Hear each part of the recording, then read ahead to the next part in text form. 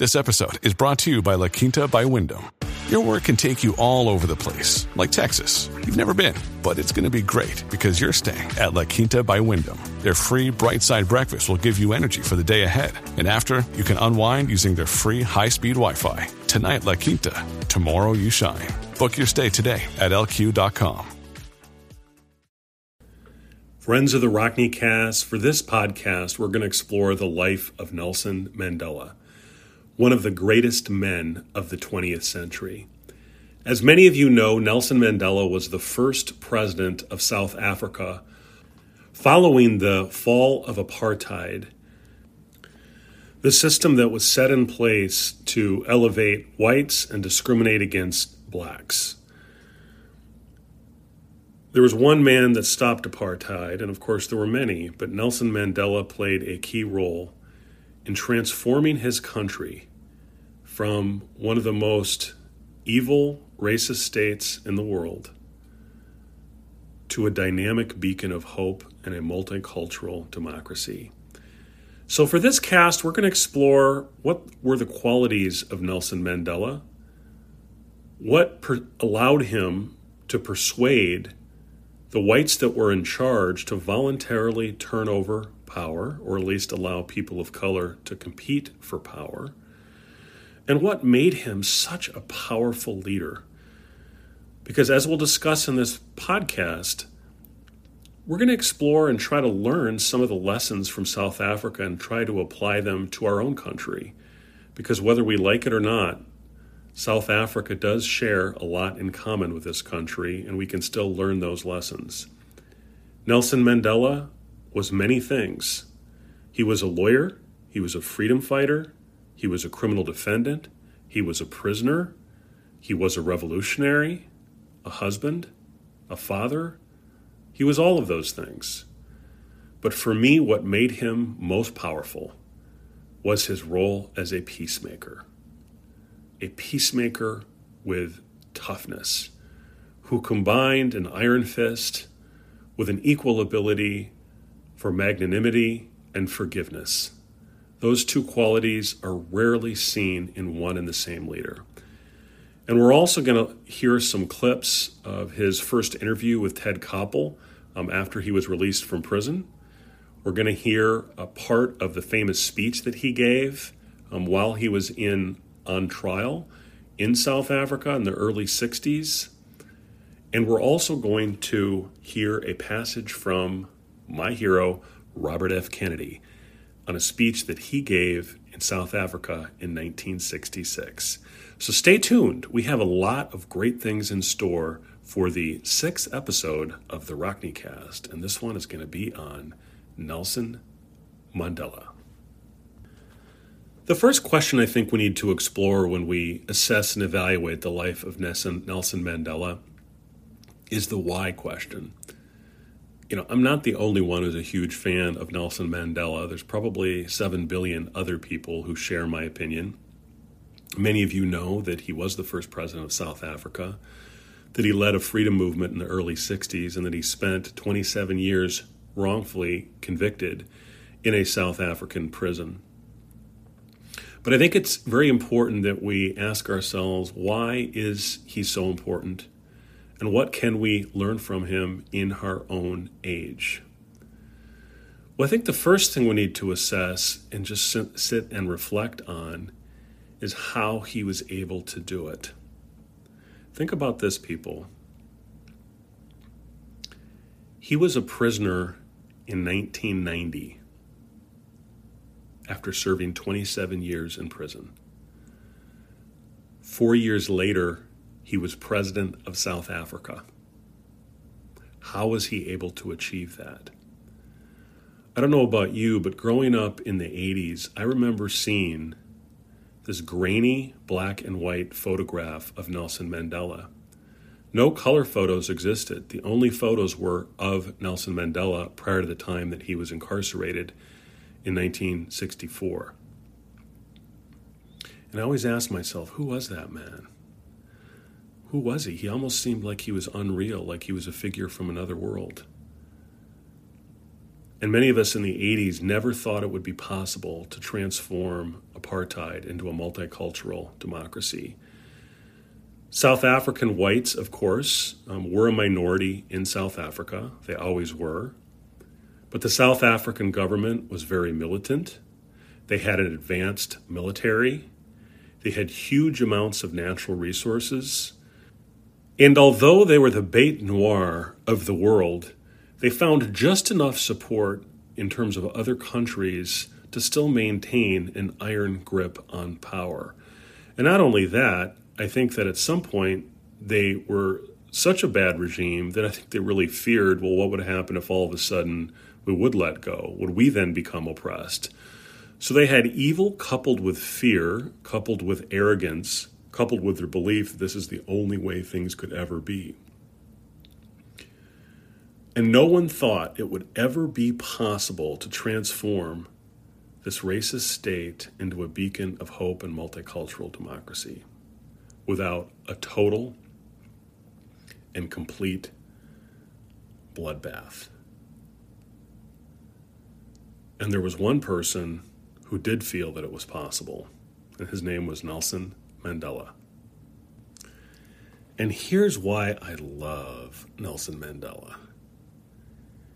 He combined absolute toughness with a heart of gold. He was a peacemaker who persuaded the white South African government to voluntarily give up power. How on earth did he do that? And why is it so important that we learn the lessons of Nelson Mandela? Well, here is the why question. Of all the countries in the world that has struggled with racial prejudice and strife, what is the one country that is the most similar to the United States in its history, in its makeup, and in its segregation? It would be South Africa.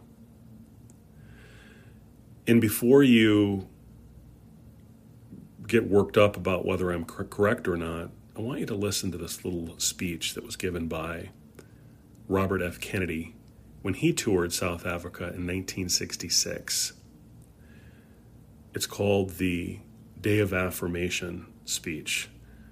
It's been colloquially referred to now as the Ripple of Hope, another inspiring RFK special, and if you can go to YouTube, you can hear the whole thing. It was given at the University of Cape Town in South Africa on June 6, 1966, and here is the opening segment of that speech. Mr. Chancellor, Mr. Vice Chancellor, Professor Robertson, Mr. Diamond, Mr. Daniel, and ladies and gentlemen, I come here this evening because of my deep interest and affection for a land settled by the Dutch in the mid-17th century, then taken over by the British and at last independent. A land in which the native inhabitants were at first subdued, but relations with whom remain a problem to this day. A land which defined itself on a hostile frontier. A land which has tamed rich natural resources through the energetic application of modern technology. A land which was once the importer of slaves and now must struggle to wipe out the last traces of that form of bondage. I refer, of course, to the United States of America.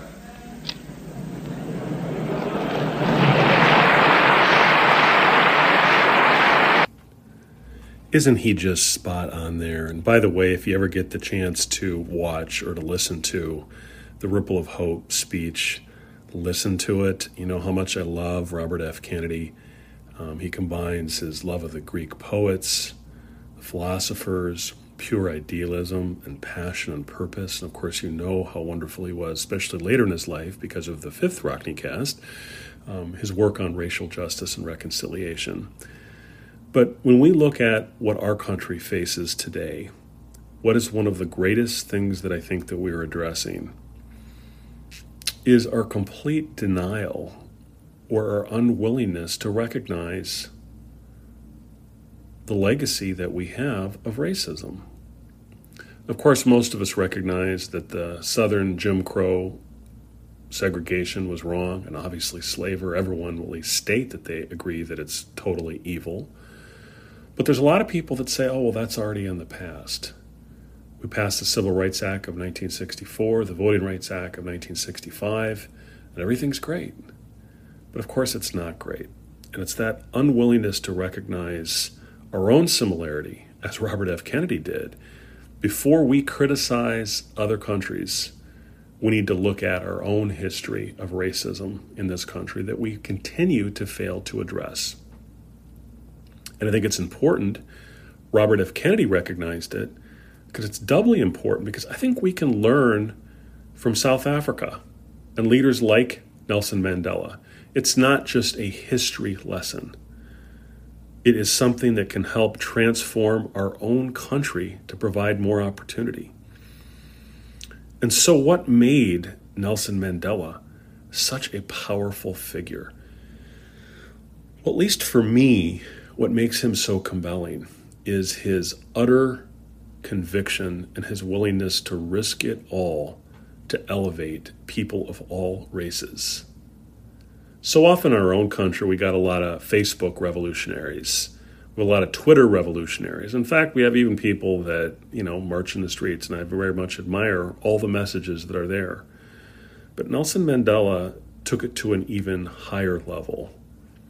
How many causes are you willing to sacrifice your own life in the cause of racial justice and equality and opportunity for all? Where he was unwavering in his support of the people who were entitled to rightfully participate in the South African economy and political process. And friends, he also was not a pure pacifist either, even though I love him as a peacemaker. Early on in his career, he came to the conclusion that he couldn't only achieve revolution peacefully, he had to engage in acts of armed sabotage. I think that's important that we keep that in mind as we look at Nelson Mandela, the complete picture. And before you point a finger at him and condemn him for that, every country is at some point founded in revolution. He ultimately believed the South African state could not be overthrown peacefully. And so in the early 60s, he did, and he was very open about this, he did engage in act of armed sabotage, and he was in the process of trying to recruit a revolutionary army to overthrow the South African government. And that was what he was actually convicted for. But as you listen to this speech, it's from the Rivonia trial. It's one of the most famous speeches in South African history. He gives a speech that to this day gives me chills, because what does he do here? He is offering an utter moral justification for the acts that he took. But he is also offering a clear path to peace for his oppressor, the white apartheid state. He is combining the iron fist with a very clear olive branch to this state. And what does he do as soon as he's released from prison? 27 years later, he cites that speech that he gave and that you're about to hear. It's only 3 minutes long. Sit back and absorb this segment of the famous speech from Nelson Mandela's Rivonia trial.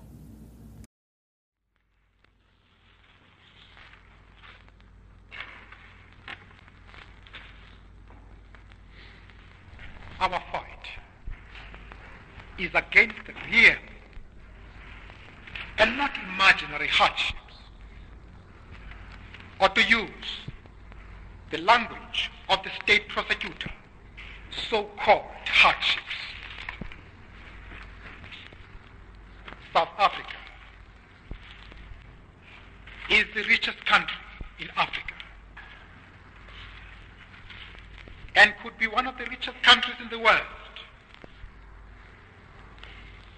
but it is a land of extremes and remarkable contrasts.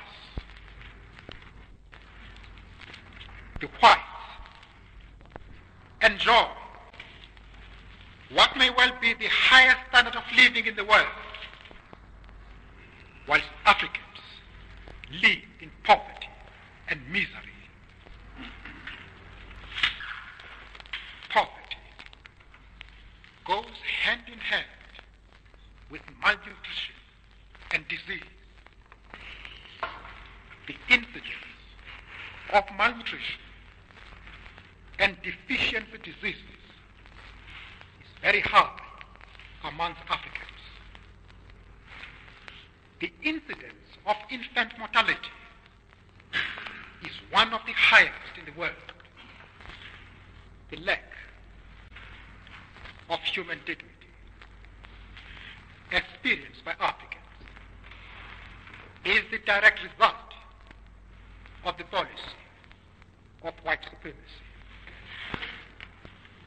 White supremacy implies black inferiority. Legislation designed to preserve white supremacy entrenches this notion. I have dedicated my life to this struggle of the African people. I have fought against white domination, and I have fought against black domination. I have cherished the idea of a democratic and free society in which all persons will live together in harmony and with equal opportunities.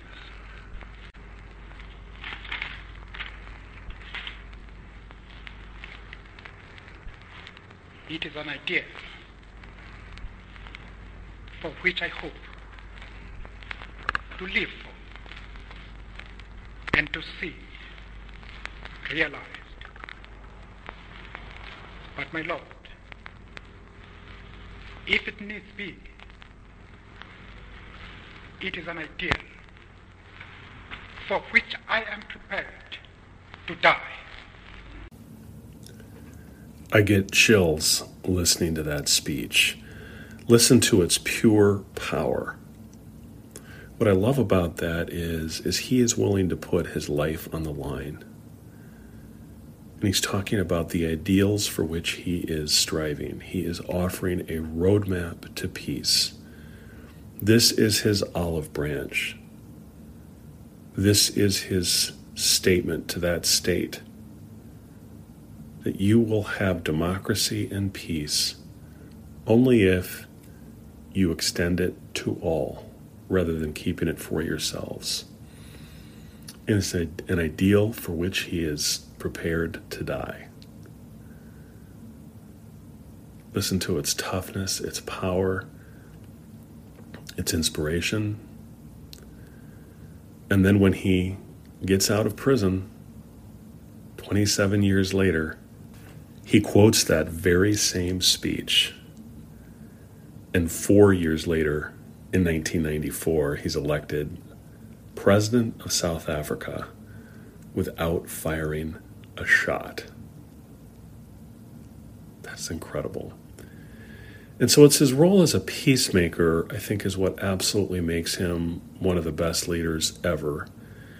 And oftentimes when we think about being a peacemaker, that is avoiding armed conflict, avoiding violence, does that make you weak? No. He is powerful. And he was a warrior. He was a warrior for peace. And think about this.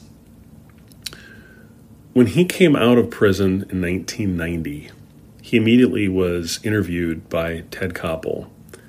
And he was asked a series of questions about whether the government should be supporting sanctions against South Africa. And Nelson Mandela just absolutely crushes Ted Koppel. And I don't know if many of you remember, most of you probably remember Ted. I think he's still alive now. But he's sort of an arrogant SOB. And it's just child's play for Nelson Mandela to put Ted in his place. So sit back, drink a cup of coffee, and enjoy this takedown of Ted Koppel. Why are you so insistent, Mr. Mandela, and then we'll go to a question at this microphone over here. Why are you so insistent upon maintaining sanctions at a time when it can be argued that the South African government has made more concessions, your release being only one of them, than it has ever made in the past 40 years? I should know better about this matter, Mr. Koppel, than you. No doubt.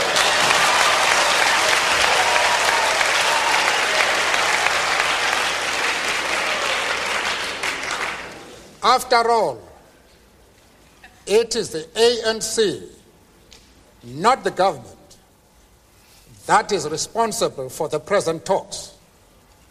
We have been hammering the government since 1986 to meet us, and in spite of the humiliating and insulting conditions they tried to impose on us before they could agree to meeting us, we nevertheless had sufficient patience and sufficient commitment to peace as to continue hammering them to meet us.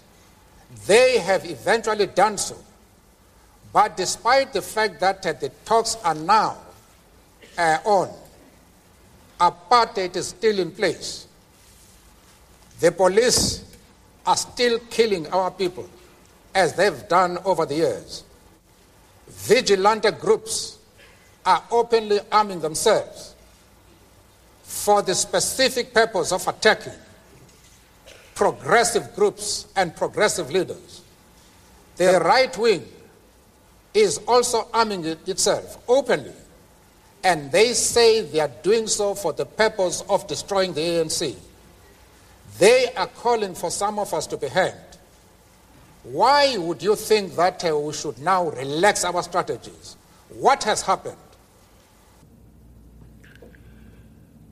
So what's going on here? I mean, I think this is a perfect illustration of Mandela's power. How was he able to get that South African state to voluntarily agree to elections? Well, it was in part because of that iron leadership that he demonstrated just there. You know, he listens to Ted Koppel spout off about sanctions and that you should give in, but he said, no, this isn't the time when you take your foot off the gas. This is when you put the pressure on and you keep upping the ante. Because although he was nonviolent, sanctions at the time were extremely effective in pressuring the South African government. And I don't know if many of you realize that there was also a huge divestment movement for people and institutions not to invest in South Africa. So he understood at a fingertip level what was necessary and what needed to be done. And you see how he just didn't back down at all. Can you imagine being on the negotiating table with Nelson frickin' Mandela? I love that toughness and I love that iron will. But we're also going to explore another topic and another segment from that interview. Nelson Mandela, the other thing that I think made him incredible is that he didn't back down for unpopular ideas. At the time, this is still 1990. The Soviet Union had not fallen until 1991. Communism was still very much of a dirty word. There was a lot of fear of people like Fidel Castro in the United States at the time. We had conflict with Muammar Gaddafi, and who was the president of Libya and was public enemy number one for a while in the United States in the late 80s. He also had support, the ironclad support, of Yasser Arafat. And there was probably no more sensitive political topic than the Israeli-Palestinian conflict. It was then, it remains now. But one of the things I love him as a politician is why does everyone hate politicians? Is that they make these equivocal answers. They don't say what they think. They're not willing to stand up for principle and what they really actually believe. And this questioner asked Nelson about how he can accept support from people like Fidel Castro and Muammar Gaddafi and Yasser Arafat. And what does he do? Does he back down at all? No. Listen to what Nelson Mandela does and how he responds in reply to this question. One of the mistakes which some political analysts make is to think that their enemies should be our enemies.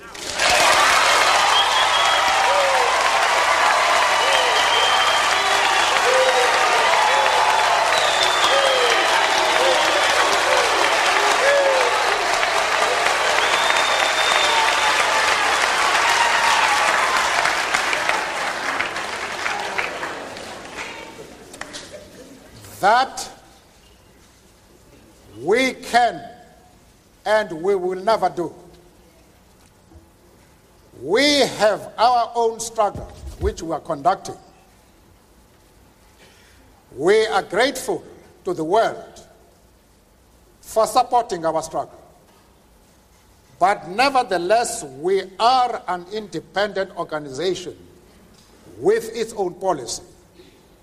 And the attitude of every country towards, our attitude towards any country is determined by the attitude of that country to our struggle.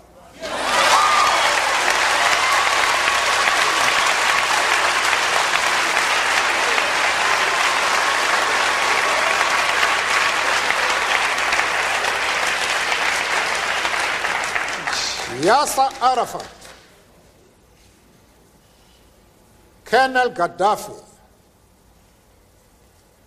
Fidel Castro support our struggle to the hilt.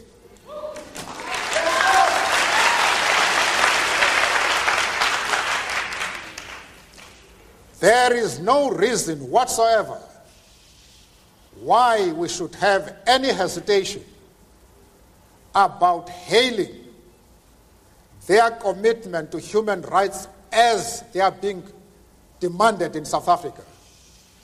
Our attitude is based solely on the fact that they fully support the anti-apartheid struggle. They do not support it only in rhetoric. They are placing resources at our disposal for us to win the struggle.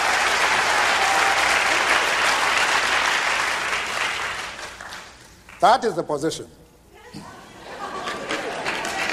Mr. Mandela, you've said a number of very controversial things in that last response, and I'd like to come back to some of them when we return, but once again, we have to take a quick break.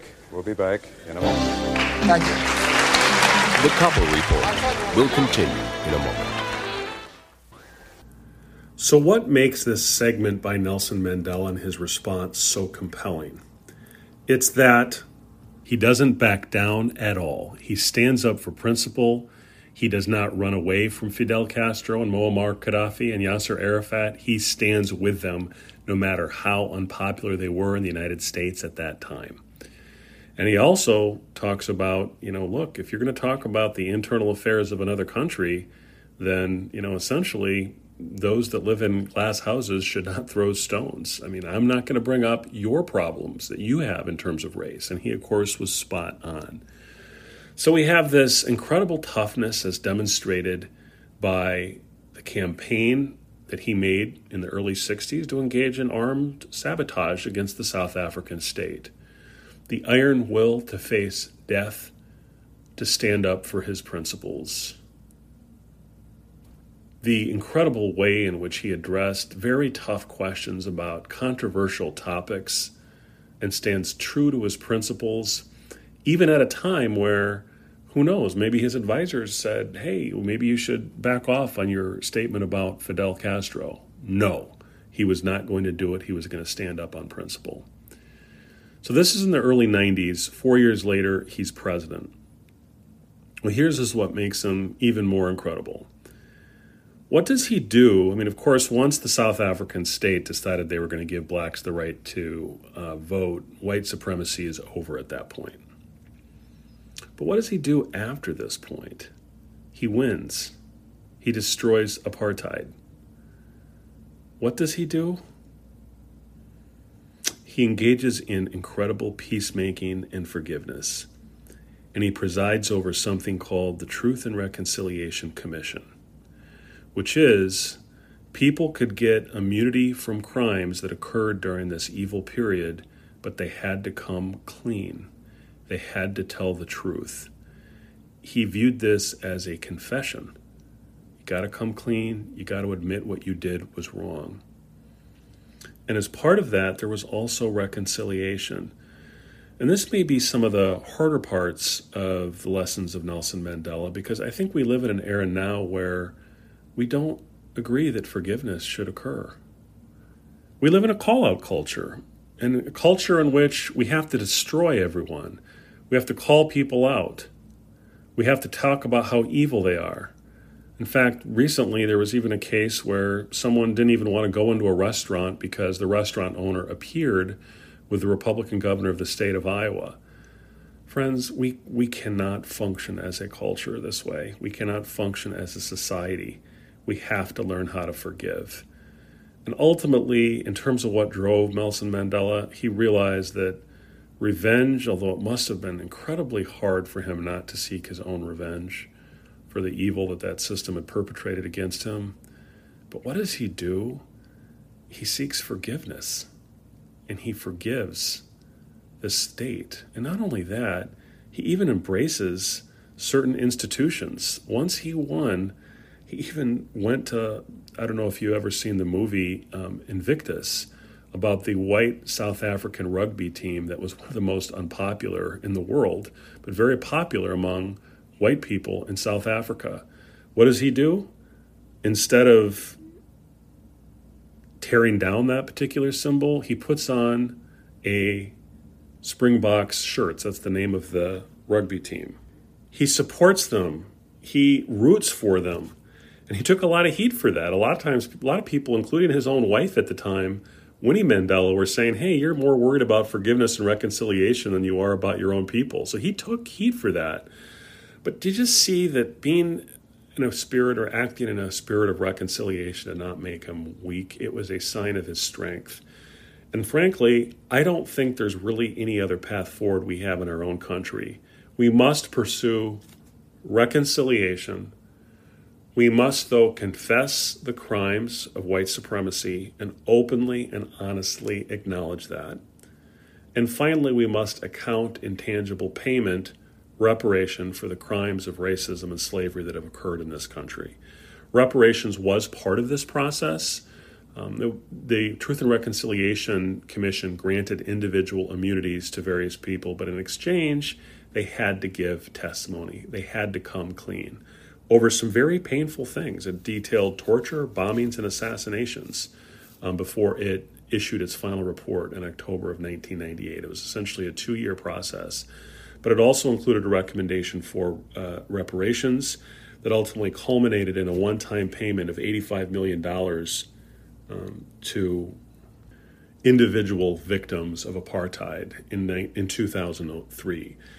An article that I'll encourage you to read is by Areshni Nadu Silverman about what South Africa can teach the U.S. about reparations, June 25th of 2019. And she really outlines, again, these just distinct parallels between the South African state and the United States. And she really talks about the process that they went through. And what's really one of the saddest things in our own country is that, I think if we do an inventory, a true inventory, we have made progress. I think for people that say that we haven't, we have. But after the Civil War, so you think about this, the first 250 years of the United States was based upon slavery. The wealth that was created is undeniable by people that were enslaved by white people. And after the Civil War, which of course ended slavery, Abraham Lincoln was assassinated. Many of you know that. But I don't know if many of you know how bad his subsequent president was, Andrew Johnson. This is a slave owner and a racist who presided over the reconstruction of the United States for the first approximately 4 years of Reconstruction, which is generally the period defined as between 1865 and 1877, where the country rebuilt after the Civil War. He fought against the 14th Amendment, which granted equal protection to people of color. He fought against the 15th Amendment, which granted and ensured and enshrined the right to vote. He did get through, obviously, the 13th Amendment that banned or abolished slavery, but you could not have had a more ill-equipped person to preside over the first 4 years after the Civil War. And so many promises were made to people of color in that area in terms of tangible economic benefits that were never delivered. There was some early progress in voting and political participation, but that was yanked away in the famous Compromise of 1877, in which there was essentially a deal. Most historians believe there was a deal, that there was a campaign between the Republican Rutherford B. Hayes and the Democrat Samuel Tilden that was basically gridlocked in 1877. And many believe that in exchange for breaking up this gridlock, the Republican administration of Rutherford B. Hayes agreed to withdraw troops from the South, paving the way for Jim Crow and oppression against peoples of color.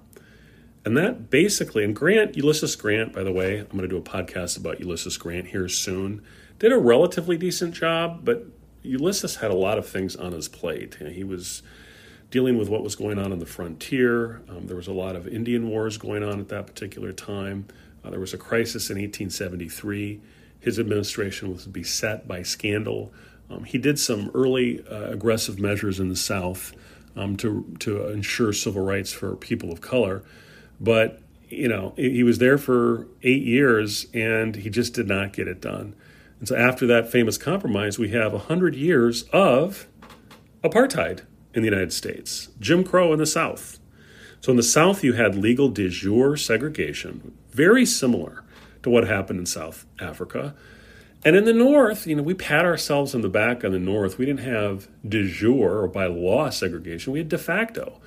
And I think if anything in the I always think of King's letter from the Birmingham jail where he talks about the white moderate. Hey man, we whites here in the North, we're totally blind to the suffering of people of color, and we're in total denial. And I'll go after myself more than anyone else. I like to think of myself as very progressive on matters of race, but of course I have my own blind spots. We all do as white people. So this is the story of our country, and we've never really had reconciliation. And we still have all this grieving and pain over the legacy of slavery, the lack of economic opportunity, and the continuing oppression against people of color. So what is the path forward? Of course, some people want to start Civil War II, maybe engage in acts of violence, but I think that the only path forward is the path that Nelson Mandela took, which is to recommend a Truth and Reconciliation Commission. One of the things that is very exciting that's recently happened in the city of Iowa City due to a lot of advocacy on the part of Black Lives Matter is we're going to have one of the very first Truth and Reconciliation Commissions in the state of Iowa, and we may have one of the first Truth, Reconciliation, and Reparations Commissions in the state of Iowa, as well as the nation. So I think that would be incredible if we could do that. Now, what's going to be the scope of this Truth and Reconciliation Commission? Well, I hope that it can be a historical fact-finding, number one. And number two, I hope it can address structural inequity that occurs in the community due to racism. And three, I'm hoping it can outline and call for a form of reparations. Now, in terms of what that exactly is going to look like, I defer to the people that actually put that into place. But I think that that's going to be very, very important. So it's truth, do historical fact-finding, but it's also reconciliation. Because, brothers and sisters, we need to have reconciliation. People need to learn how to forgive. I think of Nelson Mandela forgiving his jailers, forgiving the South African state. And look what it yielded. It yielded the transformation of his country from a racist state into a multicultural state based upon one person, one vote. And he did it without firing a shot. It's not weakness, it's power. How was he able to voluntarily persuade the South African state? It was through the sheer force of will. That's certainly something that we can learn. And then he had a very successful term, and South Africa certainly had its problems, and it has not been easy. But the fact that they were able to end this system, it rivaled the end of the Berlin Wall and the fall of communism. No one thought it was going to be possible. And as much bad news as we have today, we can really celebrate the accomplishments of Nelson Mandela. He is a hero of mine, a statesman, a warrior, but most importantly, he's a peacemaker. And a lot of you are wondering, well, what about that book recommendation? Well, I got a really good book recommendation for you on Nelson Mandela. It is by one Nelson Mandela. It's called The Long Walk to Freedom, the autobiography of Nelson Mandela, and it was written in 1994. I loved this book. I read it about 4 years ago, and it's just fascinating. It talks about his early life growing up. I think it has a fascinating description of the South African legal system because he was a lawyer. I'm proud to be a lawyer. A lot of the great leaders are lawyers. I'm not bragging, just saying. Talks about what I thought was very interesting, the system of articling for lawyers, which was an internship for people prior to the time they went to law school. Basically, the South African legal system required you to essentially intern with a firm before you can even enter formal studies, which I think is another great idea we could learn from South Africa. It talks about his gradual transformation from a truly nonviolent civil resistor to his conclusion that unfortunately he did have to engage in acts of violence. In this case, it was property damage. I don't think he ever took a life, but he was raising an army is one of the things he was convicted for, and he wasn't apologetic about that. But then it talks about his trial and the various leaders and people that helped him. One fascinating historical figure that I think is really interesting is this lawyer named Bram Fischer. Bram, if you're listening to this, it's a friend of mine named Bram. I love the name Bram. But Bram Fischer was a white Afrikaan lawyer who defended Nelson Mandela at great personal risk to himself and to his family. And I love that because I just think it just goes to show that I do think that there are these great examples of white people supporting black people and black people supporting white people. You know, as Robert F. Kennedy said in his speech that we talked about in episode 5, that the vast majority of white people and the vast majority of black people want to live together in peace. And that is certainly true in the case of Nelson Mandela. He talks about his experience in prison and then his gradual transformation as he prepared to take over the reins of the South African state and after he finally was released in 1990. It's an incredible book. It's inspirational, and you're going to learn a ton.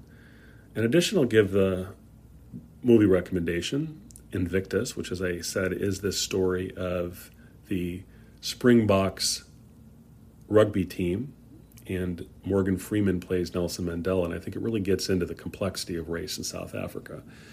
So, friends, I don't think it can look even much worse than it does right now in our country in terms of the racial strife that we have. But I firmly believe that if we build a country based upon truth, accountability, forgiveness, and love, that we can transform this great country of ours from one of strife to one of incredible multicultural power based upon equality of all and the advancement of everyone. And Nelson Mandela showed that this is not an impossible dream, that this can become a reality if we base this reality on love and forgiveness and in the belief that we can build a beautiful multicultural country together. So friends, I hope you enjoyed this 6 Rockneycast. This was another intense one. I was originally going to do my 6 Rockneycast on habits.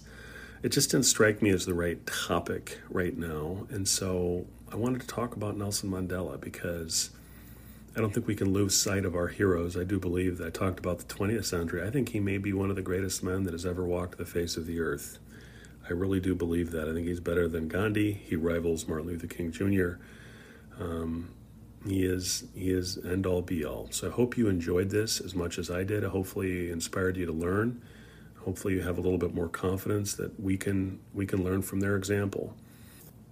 So thank you for listening to this 6 Rockneycast.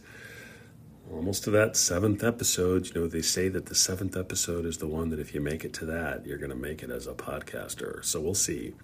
So my next podcast is, we're going to shift gears a little bit, and we're going to talk about habits, good habits and bad habits, and everything in between. So join us next time on the Rockneycast.